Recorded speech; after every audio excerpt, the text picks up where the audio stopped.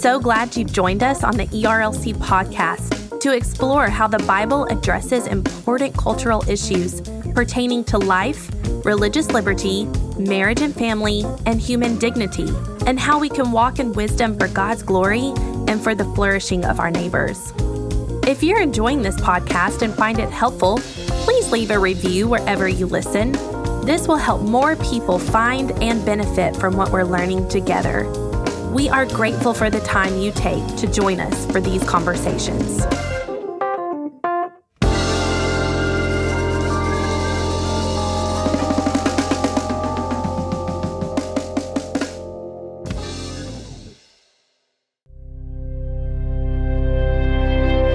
Russell Moore has been burdened about racial justice since he was a young man. With the barrage of terrible events highlighting racial injustice in our country especially, the time is ripe to proclaim how the gospel speaks to this matter. So, at our historic MLK 50 conference, Moore addressed the crowd in a passionate message titled, King and Kingdom, Racial Justice and the Uneasy Conscience of American Christianity. We hope this message burdens you in the best of ways.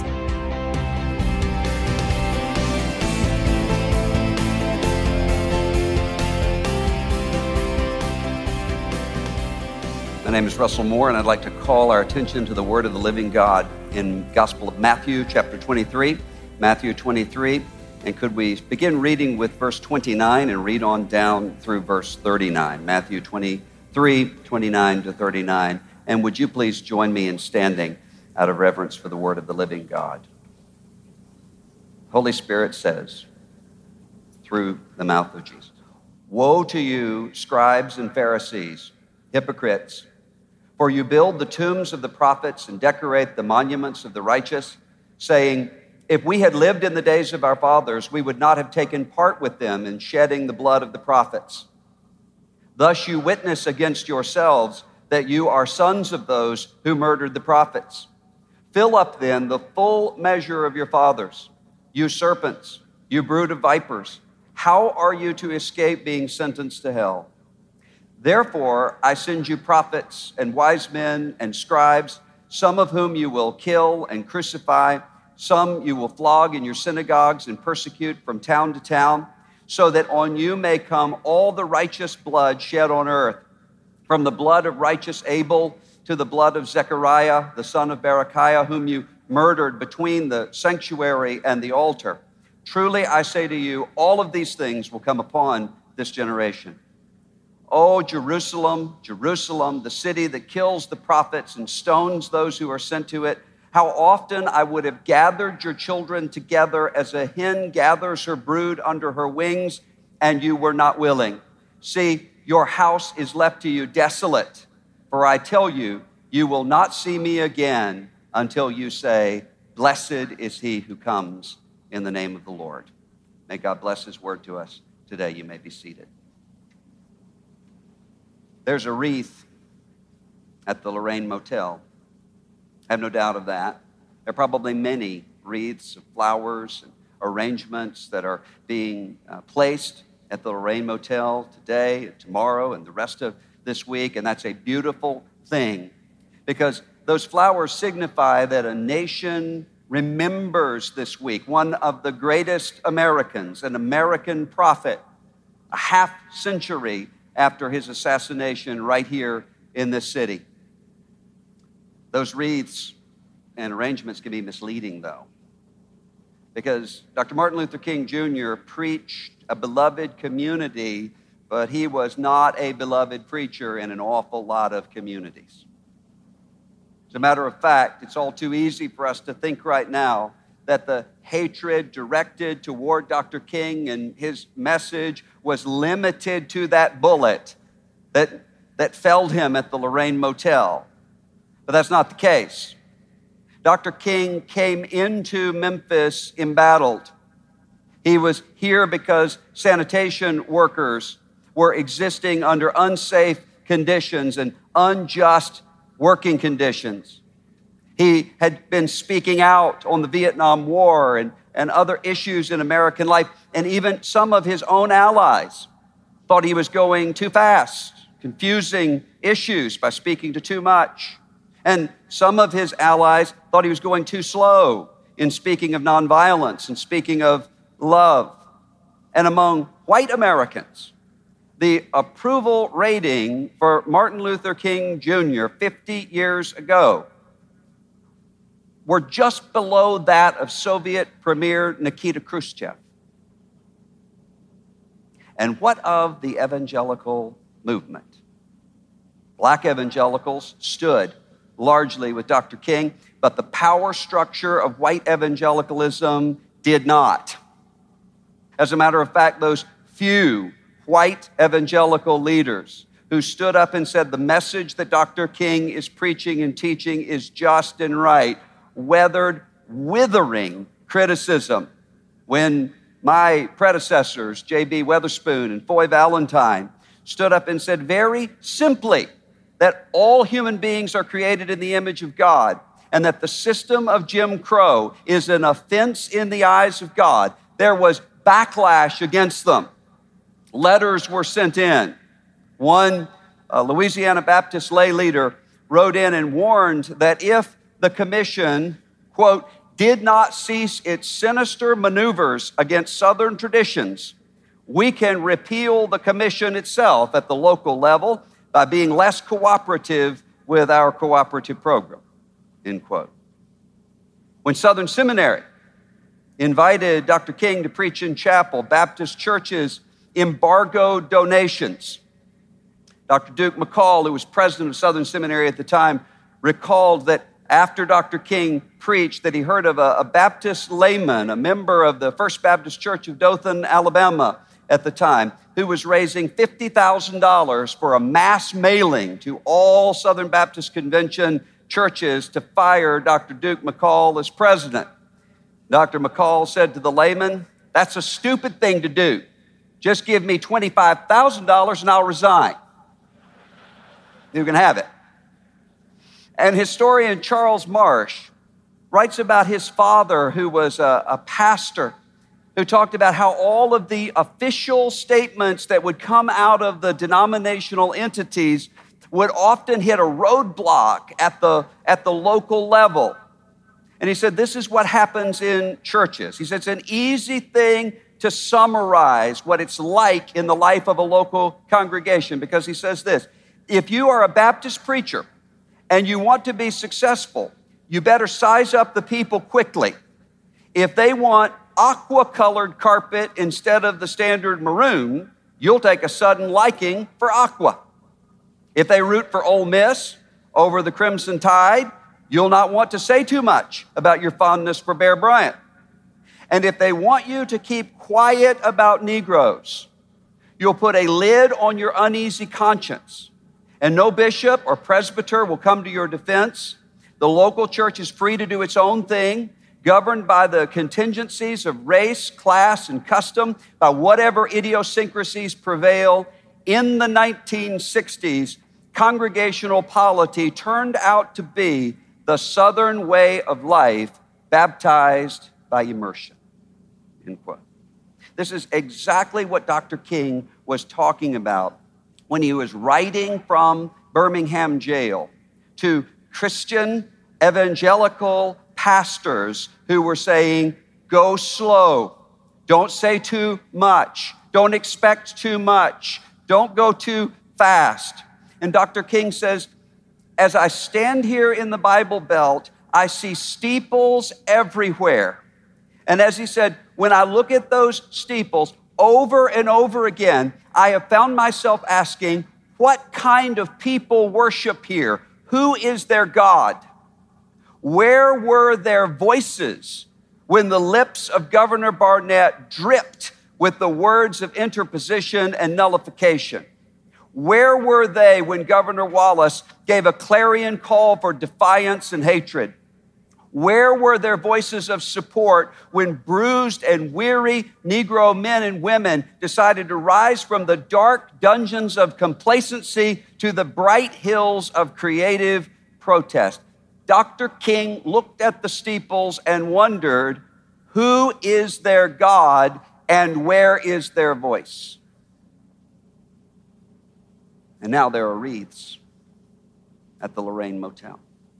And in many ways, we are here bringing a kind of wreath to the Lorraine Motel, honoring the life and legacy of Dr. King, and yet that is a dangerous thing for us to do.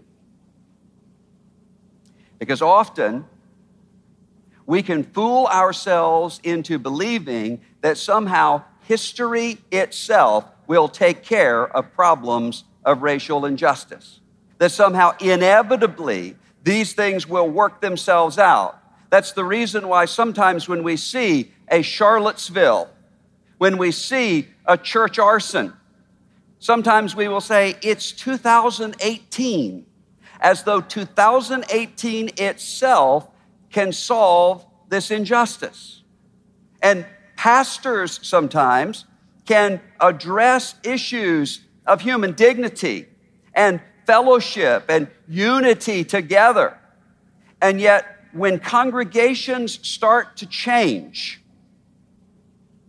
inevitably those pastors will often have people saying to them, we're leaving because we just don't feel at home. Pastors and leaders can address racism as long as it is undefined enough to be interpreted only as external hostility in the heart. But the minute one starts to speak of the shooting of unarmed black young men, or the minute that one begins to speak of the rise of nativism around the world, the mood changes. We remember the name of Martin Luther King, but how many remember the names of the sanitation workers who were crushed to death here, whose death precipitated the strike that brought him to Memphis? We know the name of Martin Luther King, but how many of us remember the names of those little girls who were blown apart by a bomb in Birmingham? We know that there were pastors who were fired for saying that churches should not be segregated. And yet many of those churches still are. It's not permissible to say so without someone saying that the pastor is getting too political or that the pastor is not political enough. So here we are, still in a broken world, still in an unjust society, still in a splintered and segregated church, and there are wreaths at the Lorraine Motel. And as we stand here, we hear hard words from Jesus. And Jesus here speaks of two things that ought to be very familiar to any follower of Jesus Christ. And those two things are repentance and faith. Notice, first of all, that Jesus here, speaking to the religious leaders, says, the problem is that you come and you decorate the tombs of the prophets. He says, you come and you recognize Jeremiah, and you recognize Isaiah, and you recognize Samuel, and you recognize Ezekiel, and you recognize Elijah. And yet the reason that you are so comfortably able to honor them is because they cannot speak to you any longer.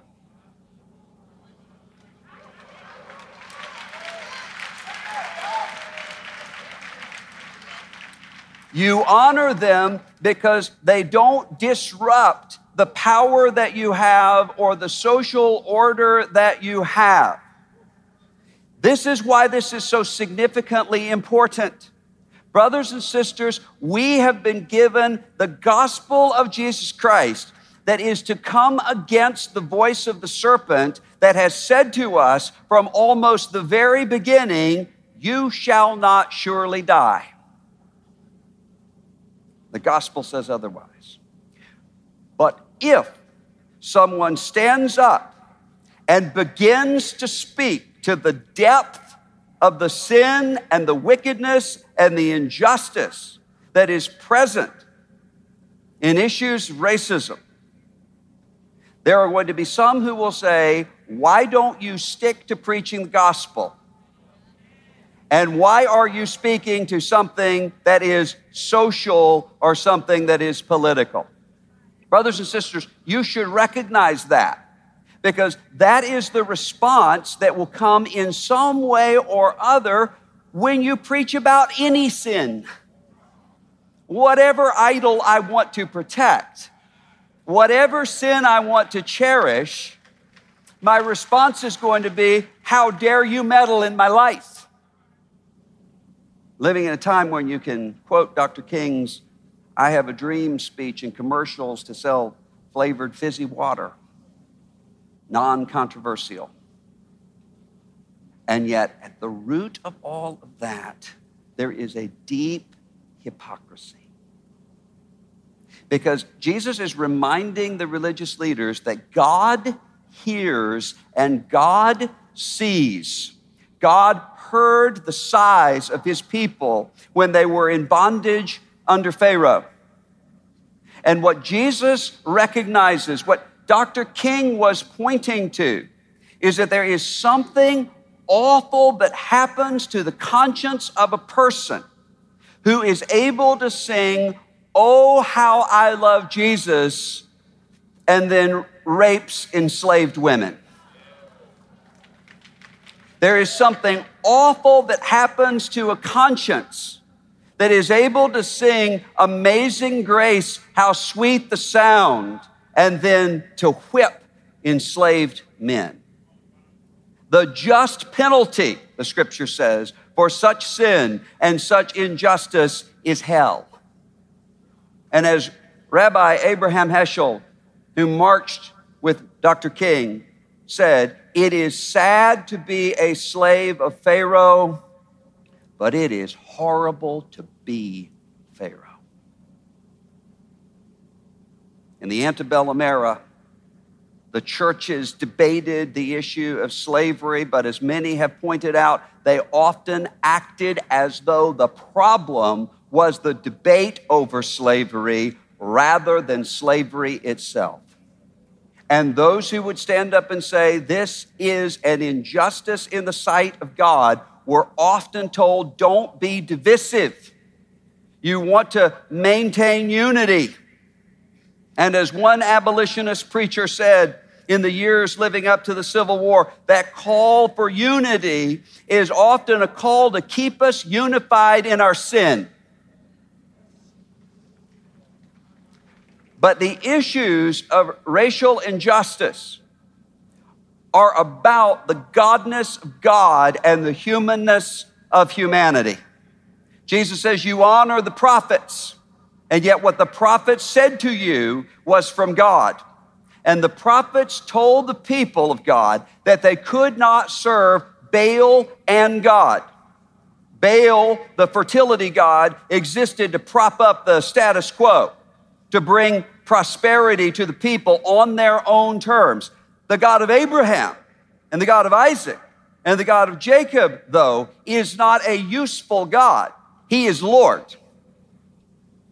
And yet time and time and time again, when told they could not serve both, the people of God tragically often chose to worship Baal, but to rename him God. And time again in the white American Bible Belt, the people of God had to choose between Jesus Christ and Jim Crow, because you cannot serve both. And tragically, many often chose to serve Jim Crow and to rename him Jesus Christ. But the signs that were in this city 50 years ago, I am a man, sent a double message that's true at both ends. I am a man. I am created in the image of God. I am bearing the dignity that comes with an image bearer of God. I am not invisible. I am not disposable. But those signs also point out to those who are looking on, you are just a man. You are just a human being. You are not a God. You are a creature. Jesus says this is a dangerous place to be. Because he says, religious leaders, you're able to come here to these tombs and to these monuments and say, if I had lived in the days of my fathers, I would not have murdered them as my fathers did. Your fathers, Jesus says, would not have minded the prophets either if the prophets were dead. Your fathers would not have minded the prophets either if the prophets would not speak. And now that there is no need to worry that they will say anything else, it is easy to honor them. Martin Luther King is relatively non-controversial in American life because Martin Luther King has not been speaking for 50 years. It is easy to look backward and to say, if I had been here, I would have listened to Dr. King, even though I do not listen to what is happening around me in my own community, in my own neighborhood, in my own church. But Jesus Christ is not dead anymore.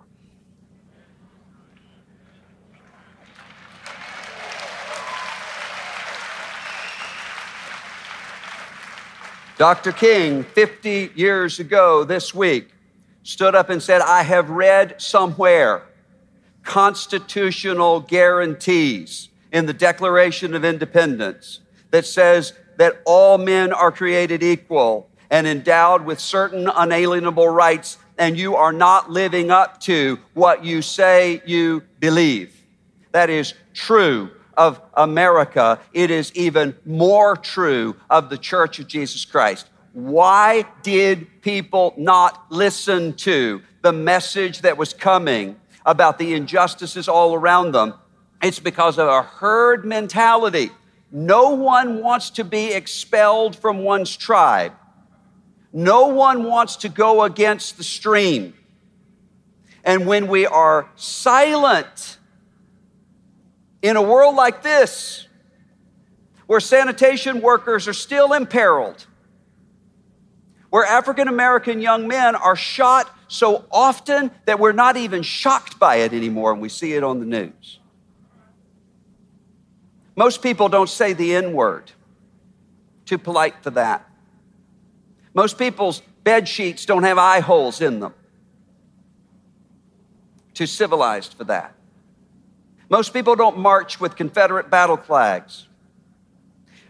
But what we do want to do is to retreat to the merely personal and to say, if only we would be more polite to one another, this would go away. This is not a skin problem, this is a sin problem. And if we simply only talk about vague generalities about Christian brotherhood, that somehow this will just automatically disciple people together. And yet, we as people who have a Bible ought to be those who understand that the personal and the systemic go together. Joseph's brothers cannot claim that they are innocent because they acted together in a group.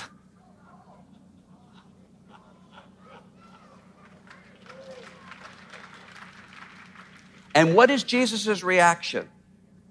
He says, what is happening around you is judgment. Not that you are headed toward judgment, but you are in judgment because God is giving you over to who you really are. Because God sees the blood of Abel. When Cain says, I don't know who you're talking about. I don't know where he is. Am I my brother's keeper? All the way over to the blood of Zechariah, who is murdered, Jesus says, between the altar and the temple, desecrating the holy place of God.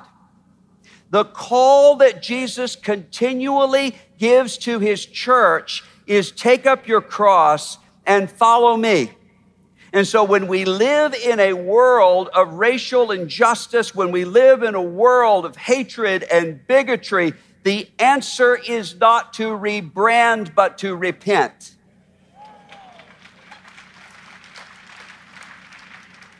Sometimes we will say, if only we could have multi-ethnic churches. The church is multi-ethnic.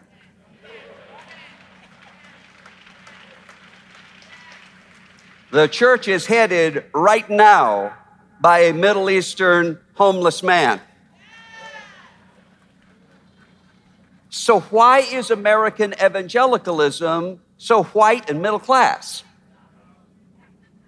Why are we not cultivating the future? Why are we not bearing one another's burdens? It's because the American evangelical movement needs to be more evangelistic, yes. But the American evangelical movement also needs to be more evangelized.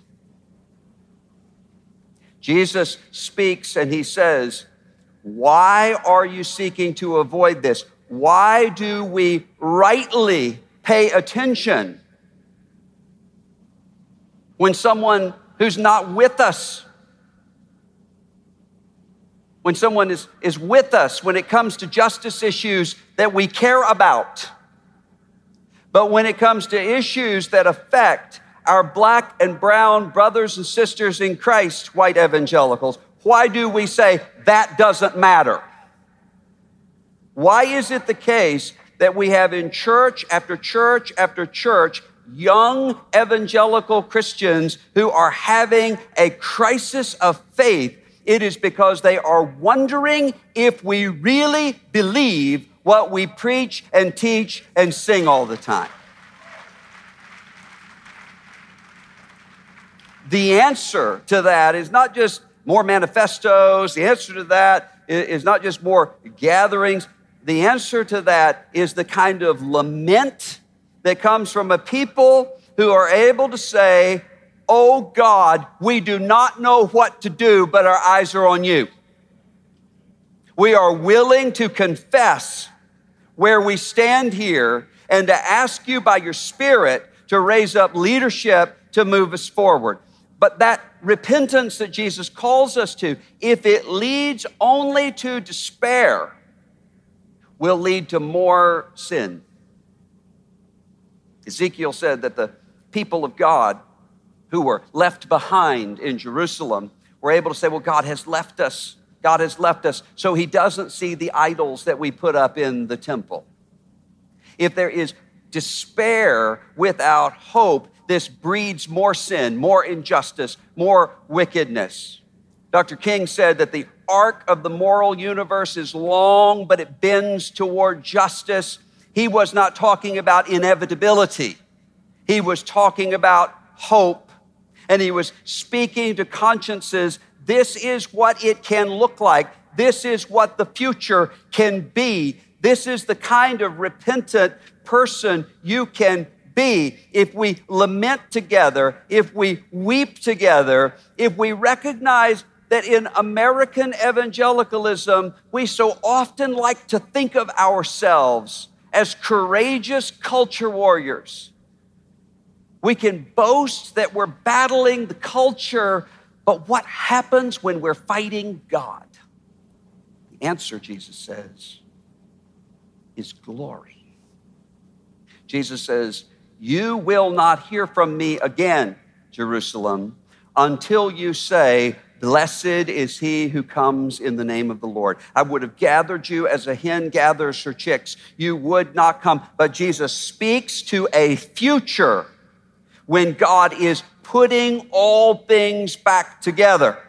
Jesus will build his church, and his church will be a sign to the principalities and powers of the reconciliation that comes through the blood of Jesus Christ. That will happen. The question is whether that will happen with us. And that I don't know. God does not need an American evangelical movement. God does not need a Southern Baptist convention. God does not need a Presbyterian church in America. God does not need a gospel coalition. All of these things are good and right so far as they are lined up with the purposes of God. But even if they do not, God is building his church. Look at what's happening in Africa.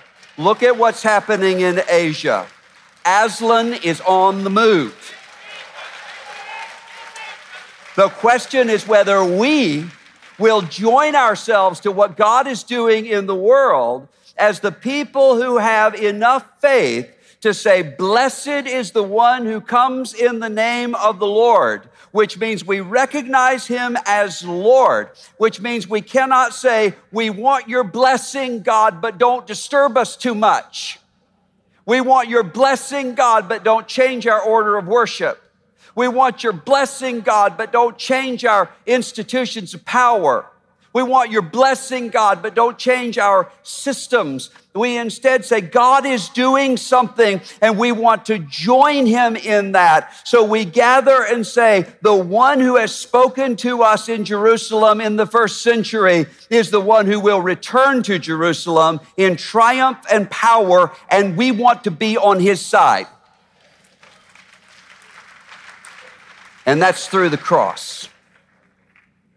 If you really speak about issues of racial injustice, racial unity, you will be unpopular. The Apostle Paul is unpopular in Galatia, but he says, I did not yield to them for a moment, to those who would change the gospel. Why? So that the gospel would be preserved for you. Sometimes your ability to preach the gospel in the long run means that in the short run, you're exiled into a muddy well. Or in the short run, you're fleeing into the desert from Ahab. Or in the short run, you're sawn in two by the powers that be. Or in the short run, you're shot to death on the balcony of the Lorraine Motel. But are you able to look beyond your ministry right now and see those who will be asking in the future, did you really believe the word of God that came to you? Were you really looking for the people that Jesus says God hears and God knows?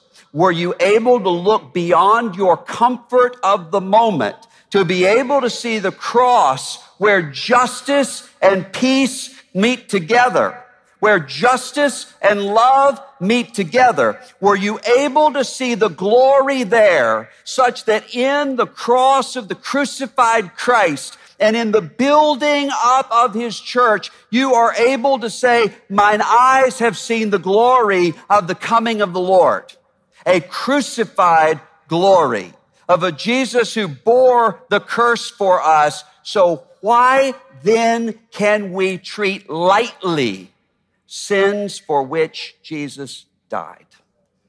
Why can we not respond in repentance and faith in freedom? We're free to love each other.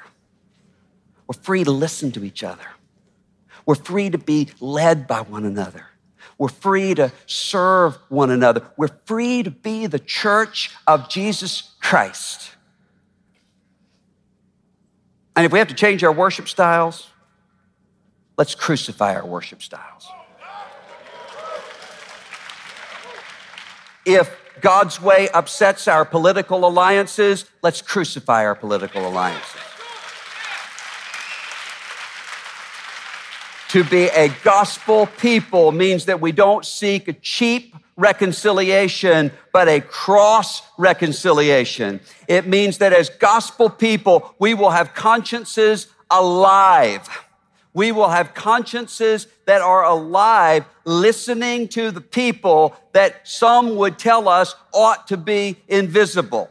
To be a gospel people means that we will groan at the wreckage of a fallen world around us, at the ways that even in our own souls and our own hearts, we decorate the tombs of the prophets while convincing ourselves, well, if I had been there, I wouldn't have been the kind of people who would silence the prophets. No, we cry, God, have mercy. Cleanse from sin. Forgive sin, but also make me whole. Martin Luther King has been dead for 50 years. His message still speaks, though. And even more importantly, the gospel still saves, though. The arc of the moral universe is long, but it bends toward Jesus. Humanity is still hurtling toward hell, but the cross is still the power of God unto salvation. The tomb in Jerusalem is conspicuously empty. The eastern skies will one day erupt with glory. The church of Jesus Christ will one day be whole.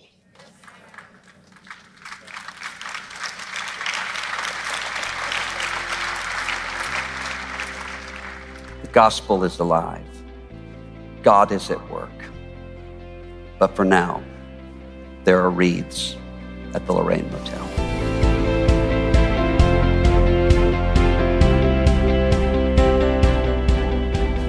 Thanks for joining us on the ERLC podcast. You can subscribe online at erlc.com or find us on iTunes or Google Play.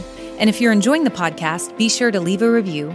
Join us next week as we hear a moving message about the persecuted church from Karen Ellis.